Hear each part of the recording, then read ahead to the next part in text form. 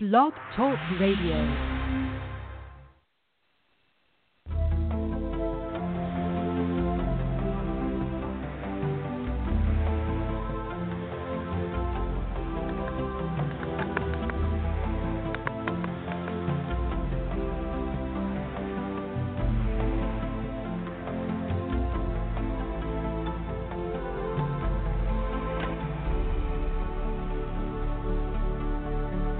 Hi, and welcome to Guided Paths Radio. I'm your host, Claire Papan. It's my hope that the information and interviews shared here continue to reach higher ground for us all and offer inspiration that speaks to the heart and potential of today's evolving humanity and world. I'd like to invite you to follow the show if you're interested in receiving notices about future guests here on Guided Paths Radio. Just click follow on this page to sign up. Geo Ivery's inspirational story is a literal rags to riches testimonial. He's an international best-selling sci-fi fantasy author who lives in sunny California. Raised in a military family, Geo has traveled the world and once wanted to be a scientist and the first artist astronaut.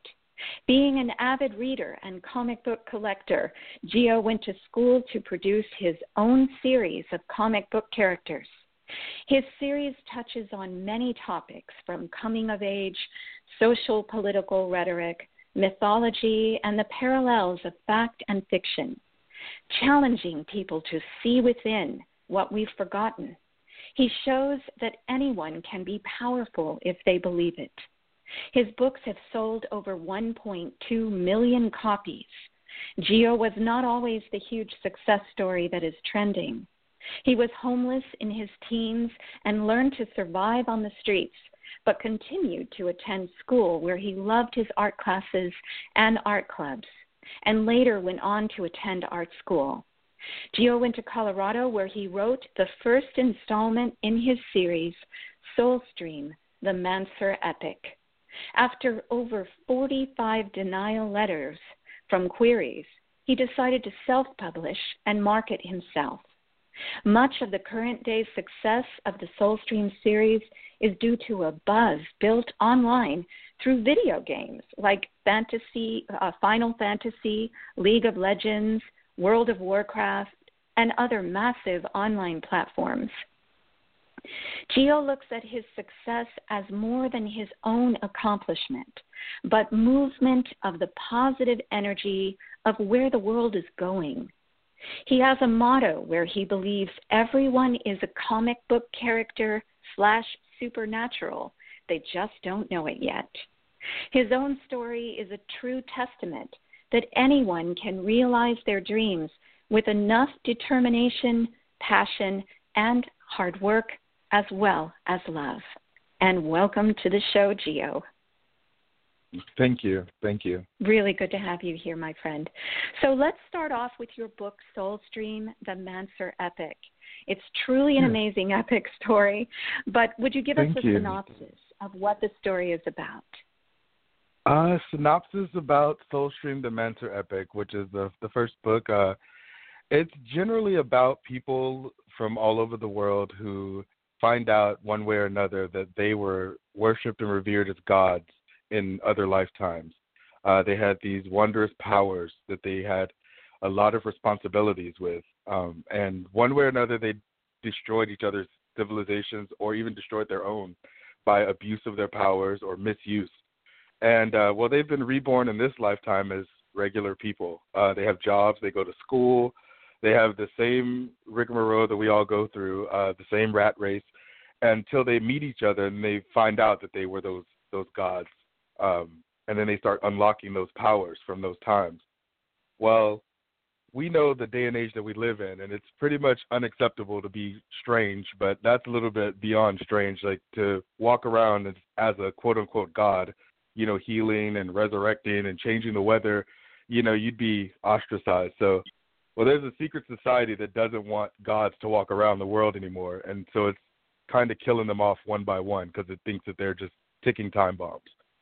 So, yeah, it's a really fast-paced action story, but it's also a lot of realization of, like, you know, my friends and family and people that I've come in contact with who just don't realize how powerful they really are. So the premise of the first book. Right. Well, it kind of mimics a little bit of some of the teachings out there that have been prolific in helping people to understand the true power within, and some of the things that we can do to reconnect with the things that are meaningful in our life that we want to create in the world.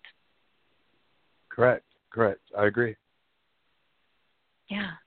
And so the title itself, with the word Soulstream. Geo, what is the Soulstream?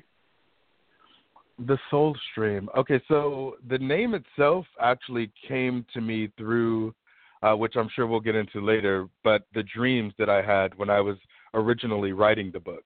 I didn't know what it was called until I started writing the chapters, but it seemed to be universal throughout. All of the characters were mentioning it, you know, to me as being the source of all energy, the thing, the beginning and the end of everything. It's where we evolve to as, you know, humanity or any life force.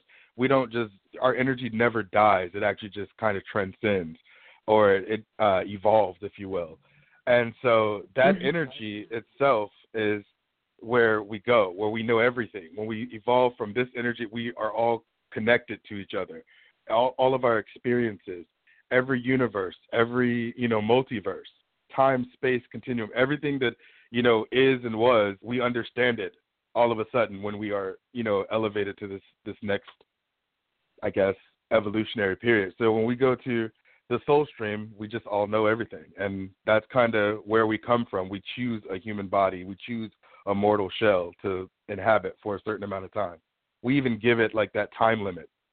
So that soul stream is where all energy comes from. It's all where magic is. It's where, you know, science, where everything you can describe comes through the soul stream. Yes, the like prime creator, the creator itself. Right. You of can the call universes. it whatever you like. Yes. Heaven, creator, right. space, energy, Valhalla. Different generations, different languages call it whatever they'd like to call it. Yeah. Right. Okay. Well, Geo, you had quite a mystical experience with the writing of Soulstream, and I know that it was a surprise to you when all of this started to open up and emerge through you. Would you share about that experience, how it all got started? Yeah, of course I will.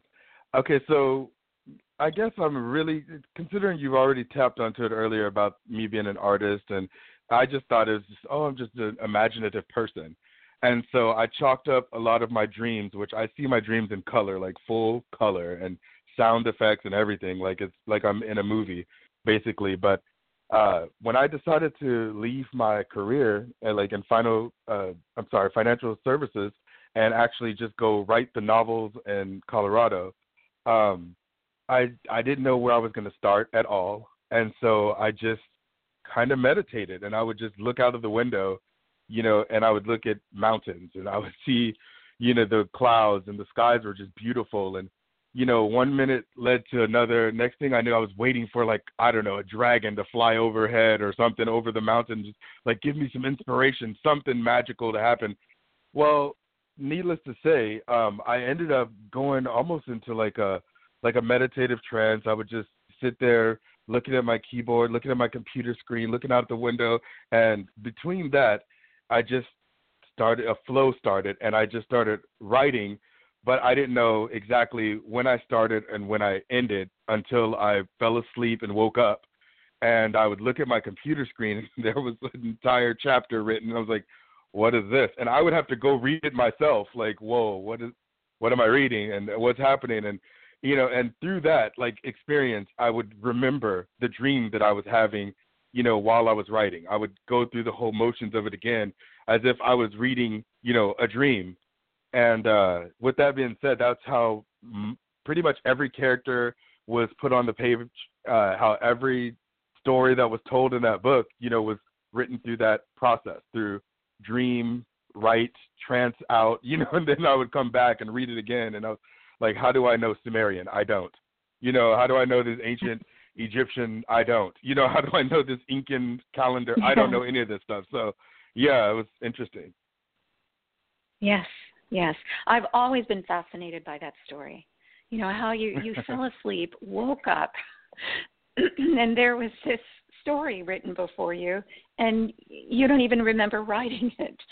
So you continued to have more dreams where more of the story would come to you. Would you talk about that? Yes. Now at this point, I call it the land of magic. Like, that's what I've nicknamed it. I don't even know what's going on, where I can pretty much zoom in on the world, and I can just zoom in on each character specifically, whoever I want to see. And it's almost like in my dream state, I can follow them around, like stalking them like a ghost or something. And I'm walking behind them, and I think that they're aware that I'm there. But, they still go through their regular day. It's almost like how we hear a whisper and we look around and we're just like, oh, whatever, I'll just keep doing what I'm doing.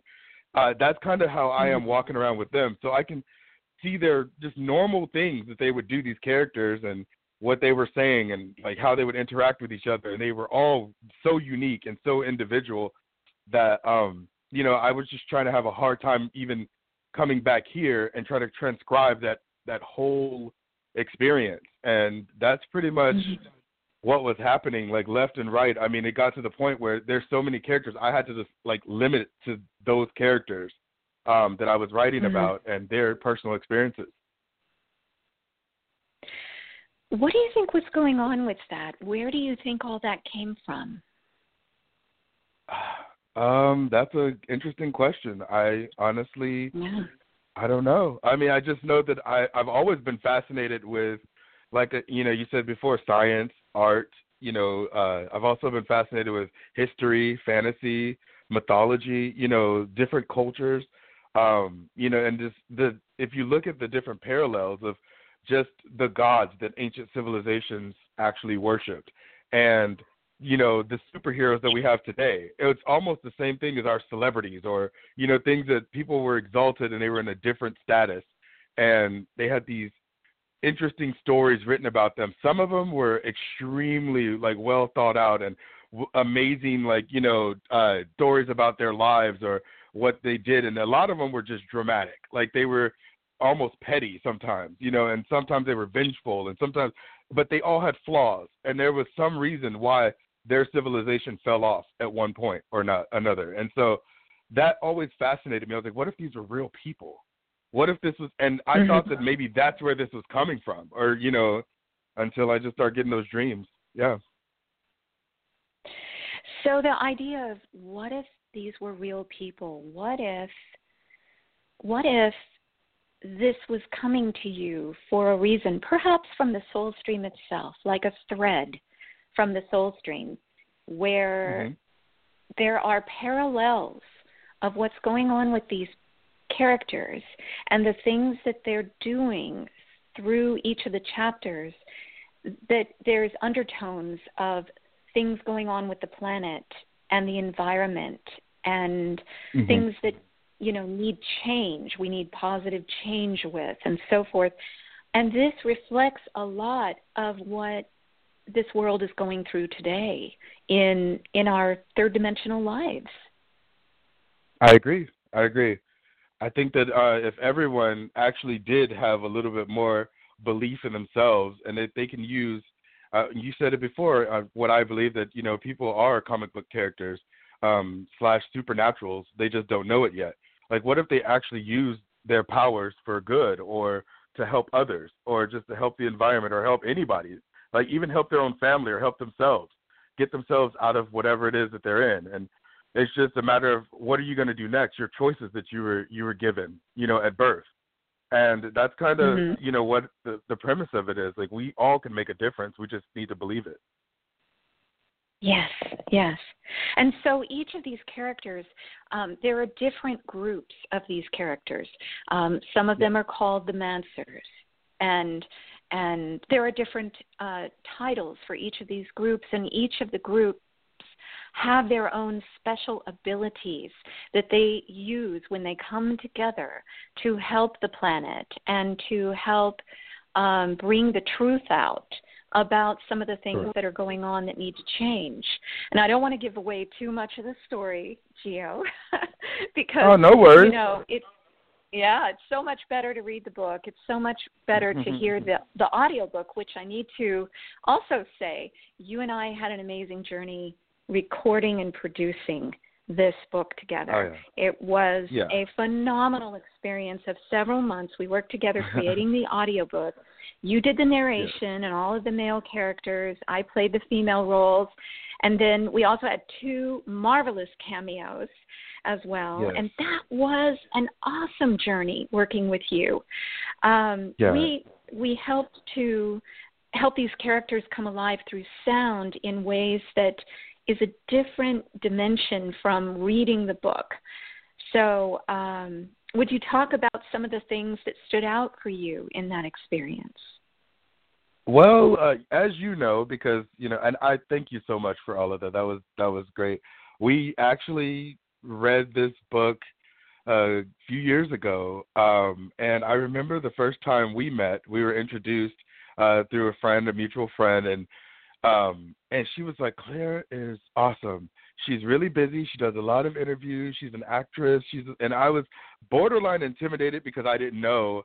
I was like, I've never acted before. Like, what do you want me to do? Like, if you want to narrate your own book, just know that you're dealing with a professional. And I was like, oh my gosh, here we go. And then we get in there, and you were just sweet as pie. I was like, wait, this is going to be easy.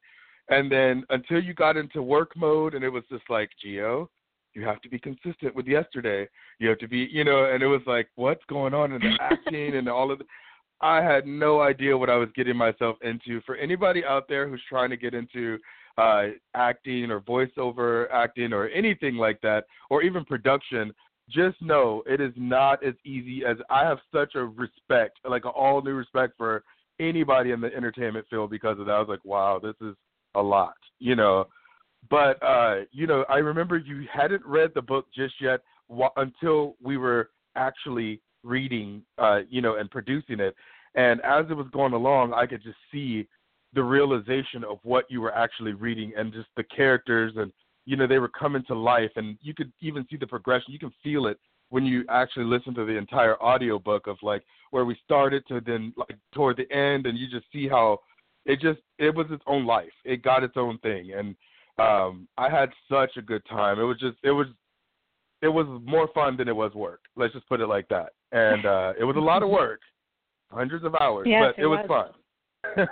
We had, yes, it was. And we had a lot of intense moments too, but also the journey itself was, I wouldn't trade it for the world. And the reason that I'm sharing this on the air here is because I think it's useful for people who do hear the audiobook to understand that the process that we went through was, we lived it. We were living those characters. And so this audiobook is another dimension of what that energy was that came to you in the first place of writing the book. I remember That's right. In the past few weeks when I was doing the final polishing on the editing of things, weaving in the music and things like that, as I was listening to our voices coming through, I would get this tingling feeling in my hands, like, and I do energy work as well, different types of energy hands-on healing. And it would just turn on when I would hear our voices. So I know that there were layers of energy that was moving through the sound that was being created. And I felt it was a very significant thing to mention the audiobook because it is another dimension of the book itself. I've felt that all along. And I want to thank you for the opportunity to do that with you. So I listened to the full, this is my first time ever actually listening to the entire production, was just a couple weeks ago, right? Like just it wasn't that long ago. It was just a few weeks ago, and I listened to it all the way through. It was almost like you know how people are nowadays when you get on Netflix or stream something, you just binge, you like listen or binge watch. That's kind of what I did with the audiobook. I just binged and just sat there for 10 hours, just like listening, you know, preparing meals and eating while I was going along, had it in my headset, just like listening. And I was just like, wow, like this is interesting how it evolved from, you know, what am I going to do? Am I going to write something? Okay, how am I going to write it? What am I going to write about? Sitting there going through the trance, going through the whole process of getting, you know, it was, by the way, when I would read those chapters to myself the next day, it was one long run-on sentence. Like it was almost like thought. It wasn't properly set up or grammatically correct or anything. It was just, and I had to go in and put spaces and things like that, you know, so for the process of it all just coming back to me as I was listening, as I was, you know, how it went from this embryonic stage to like, of a baby almost. It was just like it was beautiful to watch, you know, or to listen to. So yeah, it was a great experience. I won't take it back for anything. Yes. So what do you hope to have happen with these different levels, these different threads of messages that are in this whole Soulstream series? There are some things going on here in these stories that are, and I don't want to overstretch with my opinion, but I Please can tell do. you the feeling I would love that to hear any of your opinions. Please, just indulge. But yeah, continue. Okay. Thank you, Geo. Thank you. The stories have common threads of things that that I feel are to trigger things within each of us, to remember the as you have said, that we have our own power within. We know that it comes from a divine source. We know it comes from beyond ourselves. And these are the things that we are to step up to the plate of who we are. So this is just my sense of what these stories inspire in us, giving us that sense of purpose, that sense of mission, the things that we're here for and here to do. In your opinion, and I know that you and I have talked about this before, we share a lot of the same thoughts, but I'd love to hear it from you, what your feeling is about what you hope will come from these stories. Well, okay, so you know when you're a kid and you have that feeling like almost like deja vu, like you've been somewhere before, or even if you like somebody as a kid, you know how you have that pure thought where you just know someone coming into your space, into your home or into your play area or whatever it was, you just knew if you felt good or if you bad or, you know, if something scared you or it was just a way of just thinking, a way of being that you didn't understand exactly. And it was like alarm set off and things, you know, you just were more of a feeling entity while you were trying to understand your environment as a child. And then you get older and those senses kind of like go away or to the wayside because you're you're thinking more in the rational mind of how you should go day in, day out. And people forget that, like, you know, this is the main reason why I believe that, you know, religion pretty much exists in the first place, or that people look to the stars for things, because we have a connection to something deeper or something out there that's bigger than us, that's, you know, grandiose or whatever it may be. You could call it what you want, but there is a feeling that you feel. I even talk to my friends that are, you know, atheists or whatever they are, all different religions across the board. There's a feeling, there's an energy of it that we can't control, we can't understand. There's a connection to something. We could call it whatever names we'd like, and, you know, but what is that feeling, and why is it that, you know, we know that we can do something deeper or more meaningful, or, you know, and we have this. It's almost like an ambition that's embedded in us, and so I'm trying to understand what that is. Like, why there's the superheroes and the supervillains and the polarity between good and evil and, neutrality and all of these different light and dark and the source, all of these different things that have fascinated us all throughout history, and all throughout our childhoods. And that, these people in my story, or the story, the Soulstream, I just think about it. And I'm like, they're trying to tell a story where they know that they've made mistakes, but it's okay. That they can, make different decisions as they go along. The mistake is part of the journey. Like, how would we learn how to walk if we didn't fall over and get back up? And how would we learn how to, run and do anything and be gymnastics, anything, do any kind of track and field? Like, we have to teach our muscles, our bodies, these things, and as we go along. And what about our DNA and what's deep within us? Things that our ancestors have given us as information that we just don't know how to access yet. Through science, people are finding out, through ancestry, different programs and geneticists where their bloodline led and came from. And there's stories within us we have no idea. Some scientists call it junk DNA. Well, I don't believe in anything being junk DNA. I just think that it's files, if you will, that we just don't know how to access just yet. The energy of the earth. We don't know. There's vibrations from stones and there's vibrations from the elements that we touch and that we feel. Even the rays of light that are around us and the waves of energy that we cannot understand. They're there. We can't see them with the physical eye sometimes, but we know that they are there. Even speaking over the ether, which has become normal nowadays. I just wanted to tell people that we have a lot of information trapped within our DNA, within our soul, whatever you'd like to call it, within our bodies. And that information is what, if you just can look within, the answers are there. If you can, accept that we are not all different, we're actually connected. The more and more you look within, the more you realize that whole place is connected somehow.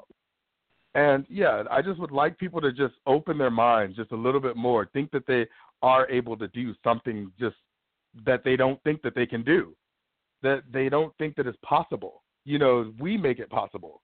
It's up to us to keep that magic alive, to keep that feeling, that deja vu, that energy that, any moment a unicorn could show up, a dragon or anything, just that magic, that the wonder, the mystery that there's something else out there beyond us kind of energy is what I want to keep alive. I don't want it to die.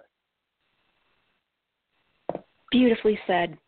I love it. Thank you. I love it because you, Geo, are offering an idea.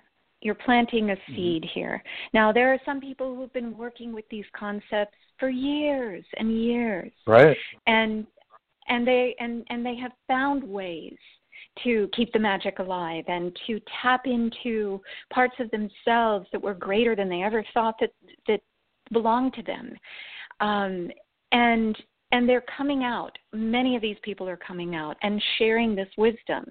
And everyone has their own unique way of doing it. And the characters in these stories are just one of those ways of helping people to be inspired.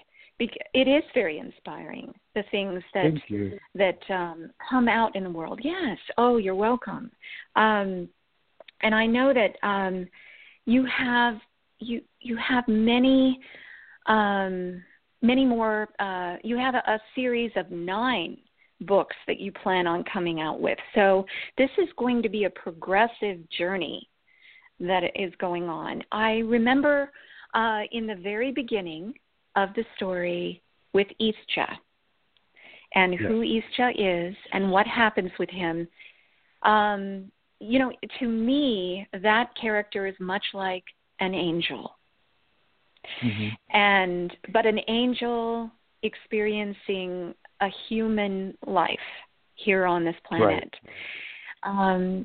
Would you talk a little bit about who Ischa is and what his role is in the story? And I'm not asking you to give away too much as far as future stuff, but just who he means to us now in this story. Okay, so thank you. That Ischa he was the first character, the first chapter that I ever had that experience of zooming in on, if you will, and just looking and following someone. This is a character who, upon looking into the world, I saw this. It was almost like a warm, like a dome, if you will, of light that was coming from the coldest part of Earth, like Antarctica. And I was like, what is that? That's interesting. And so I would zoom in on it. And before I knew it, I'm looking outside of this. It looked like literally like a protective field. That it's like a warm light, a warm dome. And I took a step into it. And before I knew it, I'm inside of a forest. And Ishja, who is the character inside of this forest, he is a Mancer. Apparently, according to everything that I've known so far, there's a Geomancer, which is they have the control over the earth itself, or to speak to the earth itself, or to speak to the animals, and control, like, I guess, minor areas within the earth to heal it, if you will, and to understand the vibrations that come from it. Well, this character has created this sanctuary in Antarctica, and it was this beautiful forest, and all of these animals were walking around harmoniously, like not threatening each other, not anything. They were just, more concerned that I was there than anything. They were just like, what are you doing here? But, they still were peaceful and giving me kind of like the side eye, like, what is he doing here? And as I walked in further into the forest, Ishja was there, young, like he looked like he was, I don't know, he looked like he was about 17, 18. Actually looks a little bit younger than that, but, and the character itself, he just basically was peaceful energy, like this. I didn't even know at this point if it represented a person or if it was just a bit, because the more I was looking at him, the more I realized he was a lot older than that 17, 18-year-old, visage that was there. It was just, and I was like, oh, this is an immortal thing. Like, this is a being. And, he was able to speak to these animals, like, as if they were his, speaking his language, like, which I found out later in the story that it was called the language of magic. There's a universal language. It's just an energetic frequency that they speak. Well, he was speaking to the animals. Even the plants moved around and, and brushed against him, and just, he was singing to them. It was just like an interesting interaction, like, with the whole area. And he seemed to be alive in this area. Like, it was just his playground. And it was a giant forest. And I was like, what is going on? There was a lake in the middle, and he represented a being that I could see he had a lot of inner turmoil. And I was like, how do you have turmoil in a place this peaceful? Well, he was having dreams of the rest of the world as it was being, as time progressed, I guess, as it went along. And so he could see the wars that we fought as humanity. He saw the bloodshed, the pollution, all kinds of things happening all over the world. And he's like, but he just didn't want to be a part of it. He kind of just exiled himself to be into this place, this beautiful place. But he couldn't escape it because, again, being a geomancer, he could speak to the earth, and the earth is trying to constantly tell him, hey, you have a job to do. Remember, like, you're supposed to heal. You're supposed to be present. You're supposed to be here. Like, help. That's your power. That's what you're supposed to do. And he was like, let me brush it off.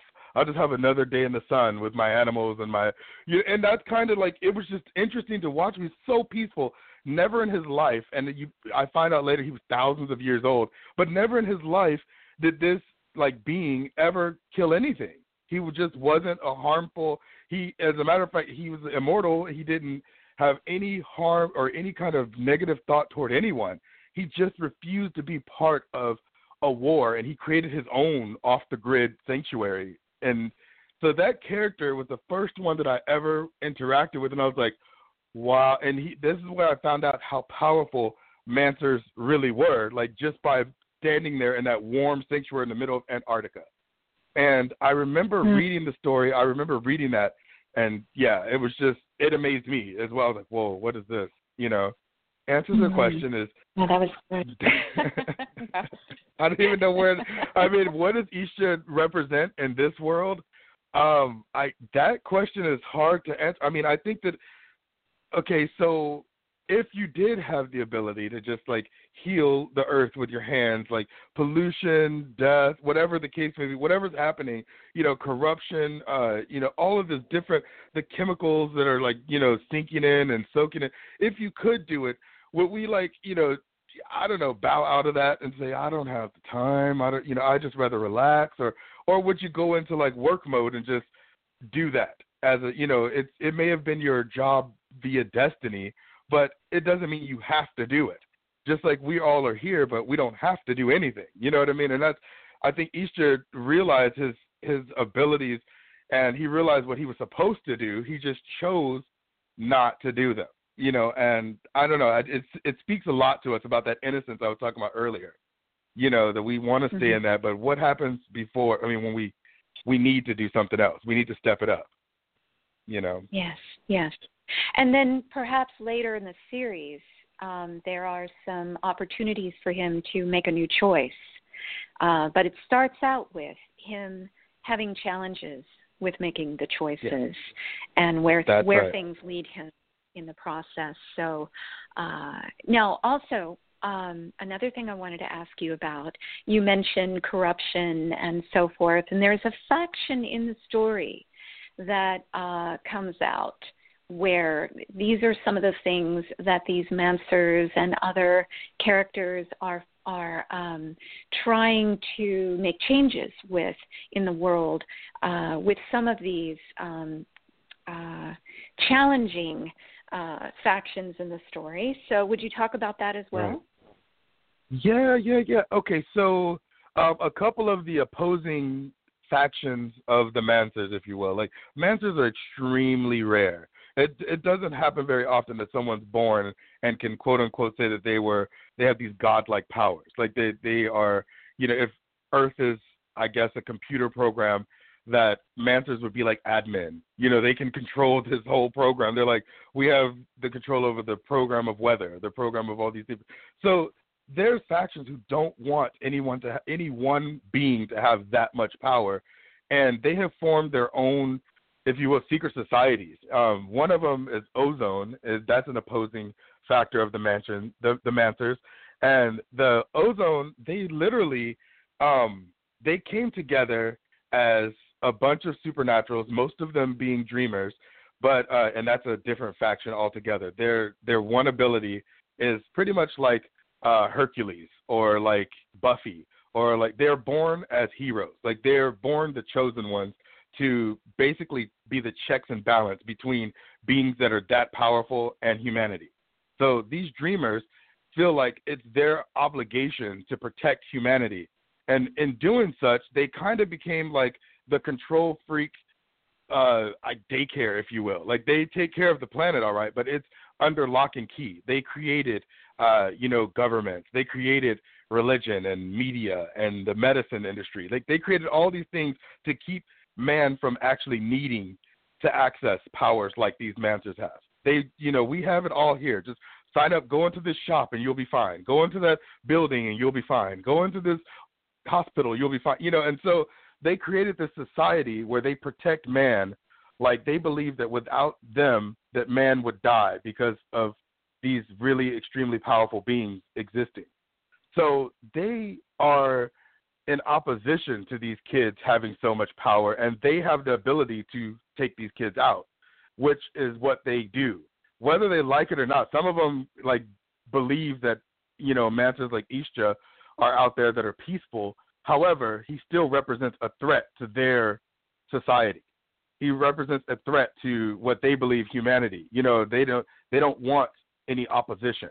With that being said, they kill them, and you get thrust into that war that's going on back behind the scenes that humanity has no idea is happening. And so Ozone, I try to skate just explaining that just now kind of makes it sound like they're the bad guys. But the more you actually start listening to like what they're saying and the arguments that they're having, the more you start to see that they have their own history books. They have, all of these like true encounters of what happened when these Mancers became angry. Yeah, some of them are really peaceful like Isha, but then other ones were wrathful like Zeus.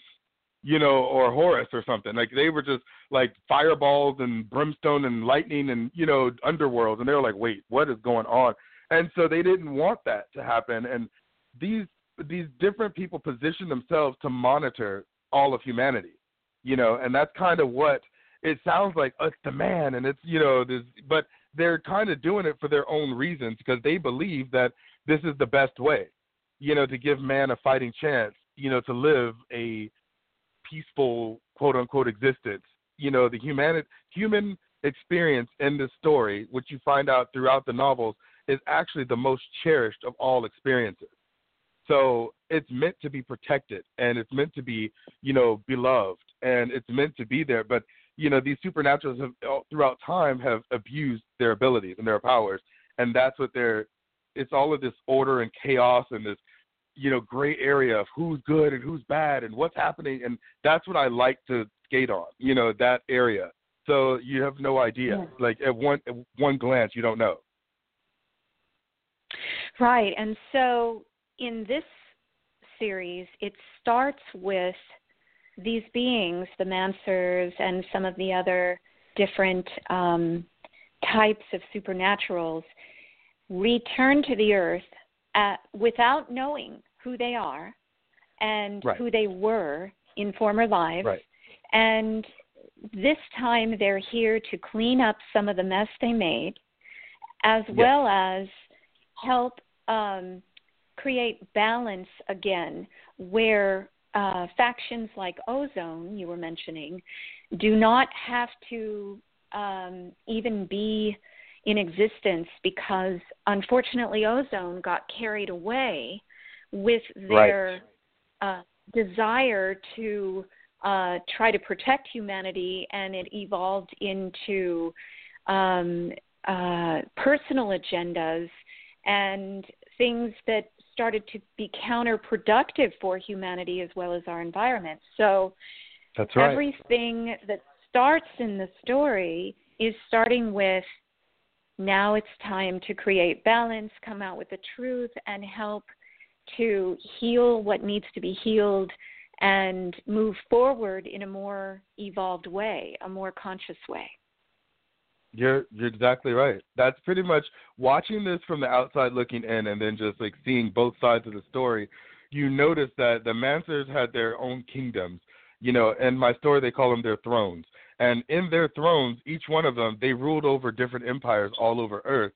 And each empire fell in different ways, for whatever reasons. And it was, I don't want to give too much away, but the bottom line is that they all fell. And it was because of ego, a lot of ego happening, a lot of differences in opinions between quote unquote admin over this, so it's almost like a self-destruct that happened. And when the dreamers, who used to be like loyal servants of these Mancers in different lifetimes, they just said, we are done. We are over it. They went overboard when they created this secret society that rules over Earth. Pretty much, they went a little bit overboard, becoming the exact things that they didn't like, that same dictator energy that they didn't want in the first place. Like they end up recreating it almost, and now humanity is in a chokehold, not knowing what to do, who to look to, what to go, where to go. The confusion is done. It's there now, and so that's where it comes to another faction called the Witch Breed in my story, who are kind of like in the middle of the Ozone dreamers and then the thrones of the Mancers. Like they're somewhere in the middle. They try to keep the balance. They have the real history of what happened. When they are enlightened, they get all of their memories back. So they get to like share some of their stories and like, hey, remember? Okay, I know you don't remember because you're just like everyone else, where you were born into this life and you have no idea what you're capable of. But let me tell you, by looking through the window of your soul, I can explain to you some of that information that you were confused about. You have the ability to do this, this, and this. And in the past, I'm not saying you're going to do it at this lifetime. In the past, you've used your powers for this, this, and this, which weren't necessarily good for humanity or Earth. So maybe you can make a different decision this lifetime. And so they are definitely right in the middle, trying to tell both sides, you guys can come to a peaceful existence, a coexistence. We all are supposed to, so. Yes. It's a lot. Beautifully said. Yes, it is. It is. And Geo, you have your own inspiring story of your experience in your youth and some of the things that you went through and how you rose above in some of those challenging circumstances. So I know that you talked about how when you were a teenager you were homeless for a while there. And you rose above that. Yes. Would you talk about that and, what it was that happened, what it was you stepped into that helped change all that for you? Okay, yes. In my early teens, my family is a military family, so we moved around quite a bit. And we got into Houston, Texas, and, my father wanted to move yet again and do this and that. And I was in my early teens. I just got into my high school at the time, which was Alief Hastings. I loved it. And I met some of my best friends in the world there. And, it was like one of those moments where you just know that these are the people I'm supposed to know. These are the people I'm supposed to be with.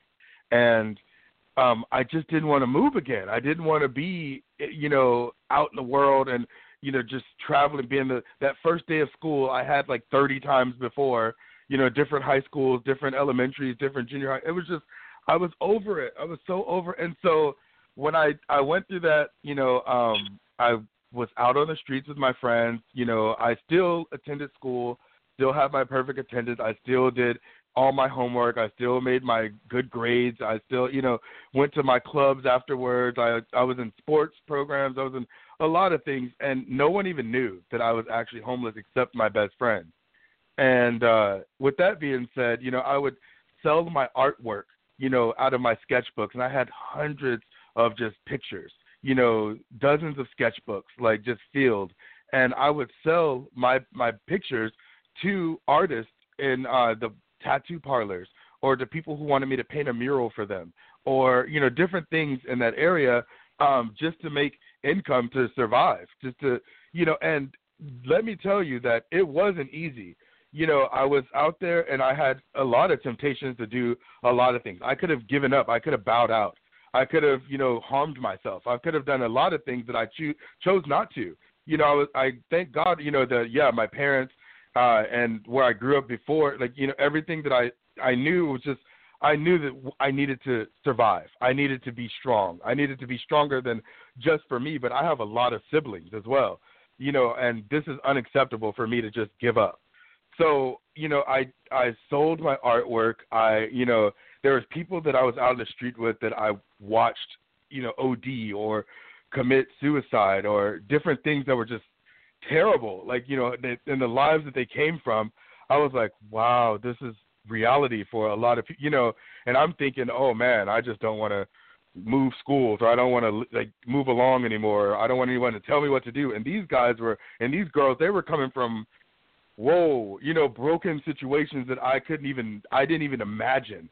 And, so just for me to watch their journeys and I feel like in a way I have a responsibility to tell their stories, that to just let them know, wherever they are, whether it's heaven, the soul stream, space, energy, wherever they are, that it's okay. I will tell their story. They'll be fine. And, that it wasn't for nothing. Their story is within me, and people won't forget them. And so, that was just one of the biggest things that I had to overcome was I won't be another statistic. I won't be a tragedy.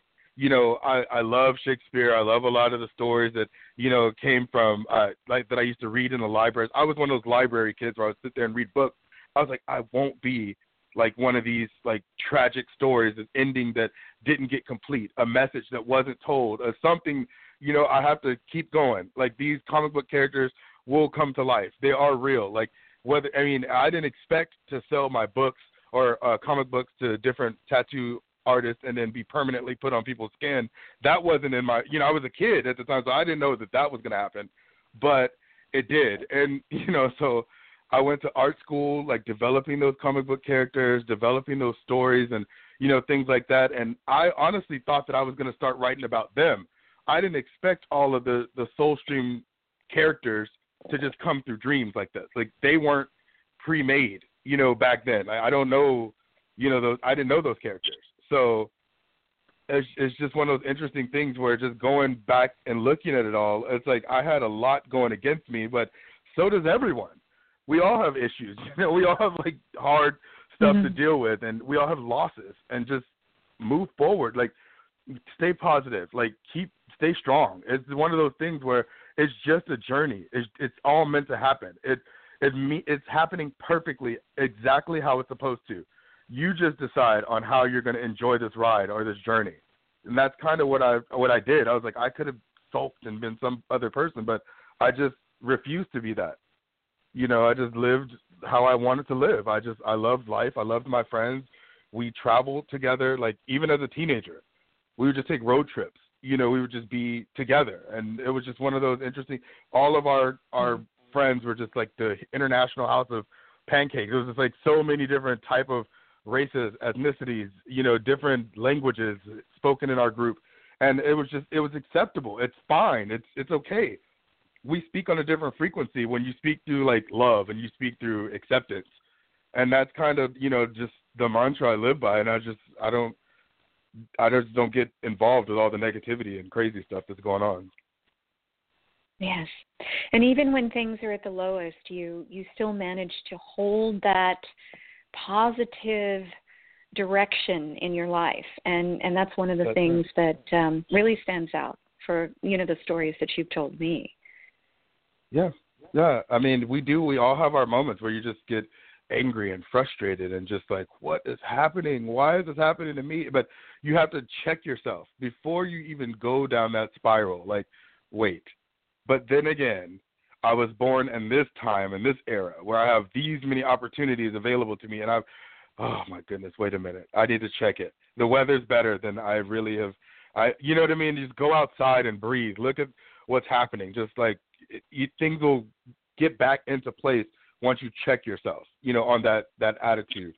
And we tell ourselves terrible things. I don't know why, but we do. We're the biggest critics, and I know I've heard that from different people, but it is really true. And so if you are, like, criticizing yourself, you also need to start loving yourself. Like, you really do. Everyone should, because that self-belief, that love will lead to a whole lot of different opportunities that you would have never seen. So that's pretty much what these characters are saying, that they were given the world, and look at how they squandered it. Like, let me tell you, you guys think you had it bad. Look what I did. That's kind of the stories that some of these characters are saying.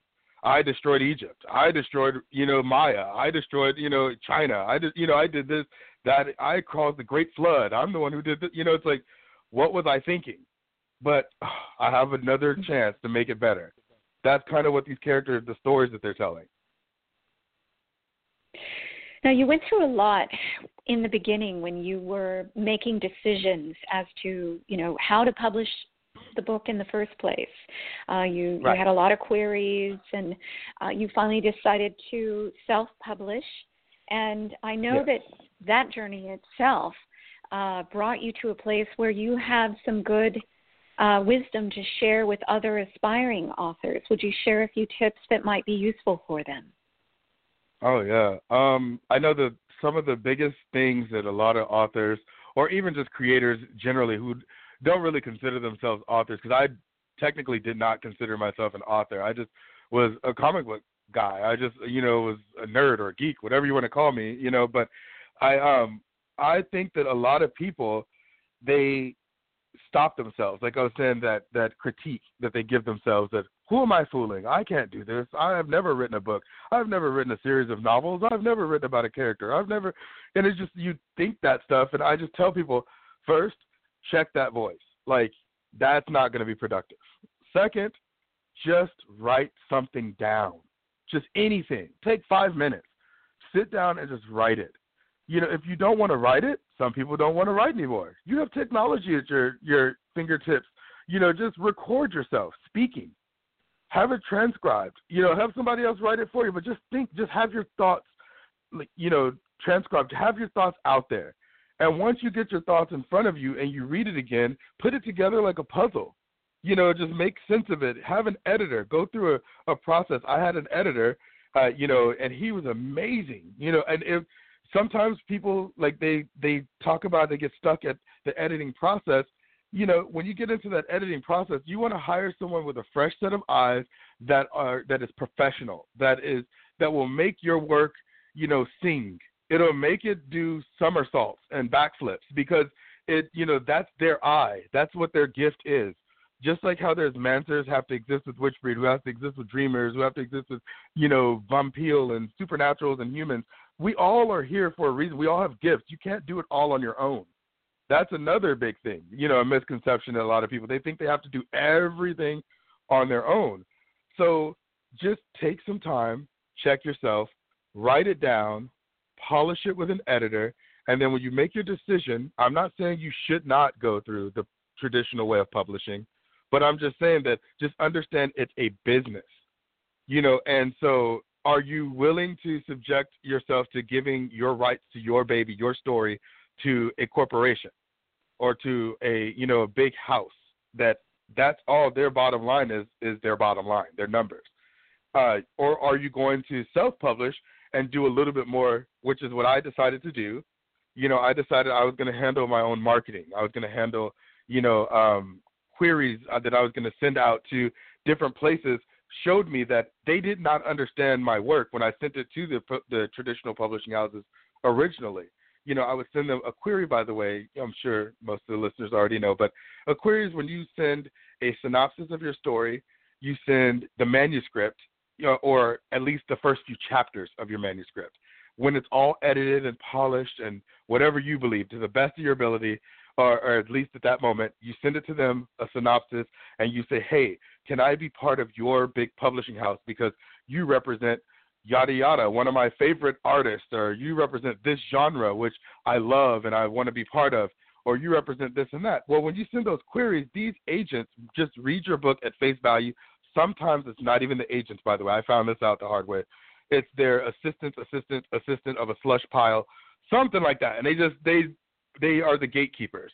And so it has to go uphill to get to an actual agent.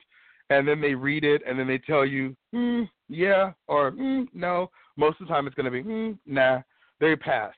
And they send you a nice little letter. I have like over 45 of them that tell you, hey, your book, even though it had potential, was not something that we can market. We don't get it. Some of them are rude, and they'll just tell you, like, that was crap. Like, it was legitimately, what was this? Like, nobody's going to get this in a million years. You should just give it up and go sell donuts. You know, they'll say something, and it's just like, whoa.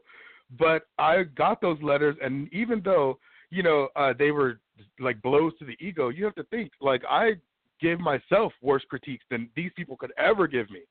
So it was nothing. I just kept moving forward. I lived on the streets. This is nothing. I can move forward. It's like, so I just said, you know what? I don't believe it. I'm going to do it myself. Self-published. And it's been hard, but hey, hope that answers something. You did it. You accomplished that, and then 1.2 million books later sold. It really did get your attention. Yeah. Oh, what's interesting about that is, yes, 1.2 million books later, I meet these people in the industry. Like, we go to different events. There's the Book Expo in America, which is in New York. There are a lot of different expos that I go to, and there's the Frankfurt, Germany Book Expo, which is like the largest in the world. There's different, and I meet peers, and I talk to different people, and I'm just like, book signings and different industry events, and they look at me like this anomaly, like, how did you happen, and what is going on, and you need to tell us your secrets. And I was like, what secrets? The secret is I just didn't give up. The secret is I didn't listen to those query letters. The secret was I didn't listen to that critique I was giving myself before I even pressed one button on that keyboard, or before I left my job to go write the first novel. That voice that I could have stayed in corporate America the rest of my life and been comfortable, lived amazing. You know what I mean? But I wasn't fulfilled. Yeah. And so that secret is what it is. Just do it, you guys. Like, you literally can do it. There's nothing stopping any of us. There really isn't. So, Geo, just so that everyone knows how to find your book, both the printed book and the audio book, where do they go? Okay, so I have a website up. It's the Soulstream Epic, which is SOULREAMEPIC, soulstreamepic.com, or go to geoivery.com, GEOIVERY.com. As a matter of fact, I even have, I talked to my webmaster and said, hey, could you put a coupon for Claire's actual, Lighted Path interview today and make it $5 off of my actual audiobook. And so that's what I did. If you guys type in LIGHT, light, and in the coupon code, you can actually get it from, instead of being $15, the audiobook that Claire and I narrated, you can get that for like $10. So you can also go to Barnes & Noble. You can go to Amazon. You can go to Audible, iTunes. The book is worldwide. I mean, there's so many different hubs that you can go to find it. But if you wanted that coupon and get the audiobook, you can definitely go through my own website at soulstreamepic.com. That's great. Thank you. And then also I'll make sure that I get a link to your website put up on the screen of this Blog Talk page for the interview. Yes. You send that to me, and I'll make sure I plug that in as well. And so definitely. We are all out of time right now, but oh my gosh, it's been great. Geo, thank you so much for joining us on Lighted Paths Radio. Really Always. Appreciate it. Anytime. All Much right. love, everybody. Well, thanks for. Oh, good. And I also want to say that we should have you back on because there's so much more that you have to share. So we'll have to set up a date and have you back on again, okay? Anytime, always. Great. All right, bye-bye. All right, well, thanks. Bye. Thanks for tuning in to Lighted Paths Radio. It's been a treat to share with you here. If you would like to receive notices about future guests, click follow on this page. You can connect with me through my website, lightedpaths.org, and you can also find information there about my book, Mary's Miracles and Messages, A True Story of a Visionary's Journey, also on Amazon, barnesandnoble.com. Please join us again for more enlightening conversations. Be well and peace, everyone.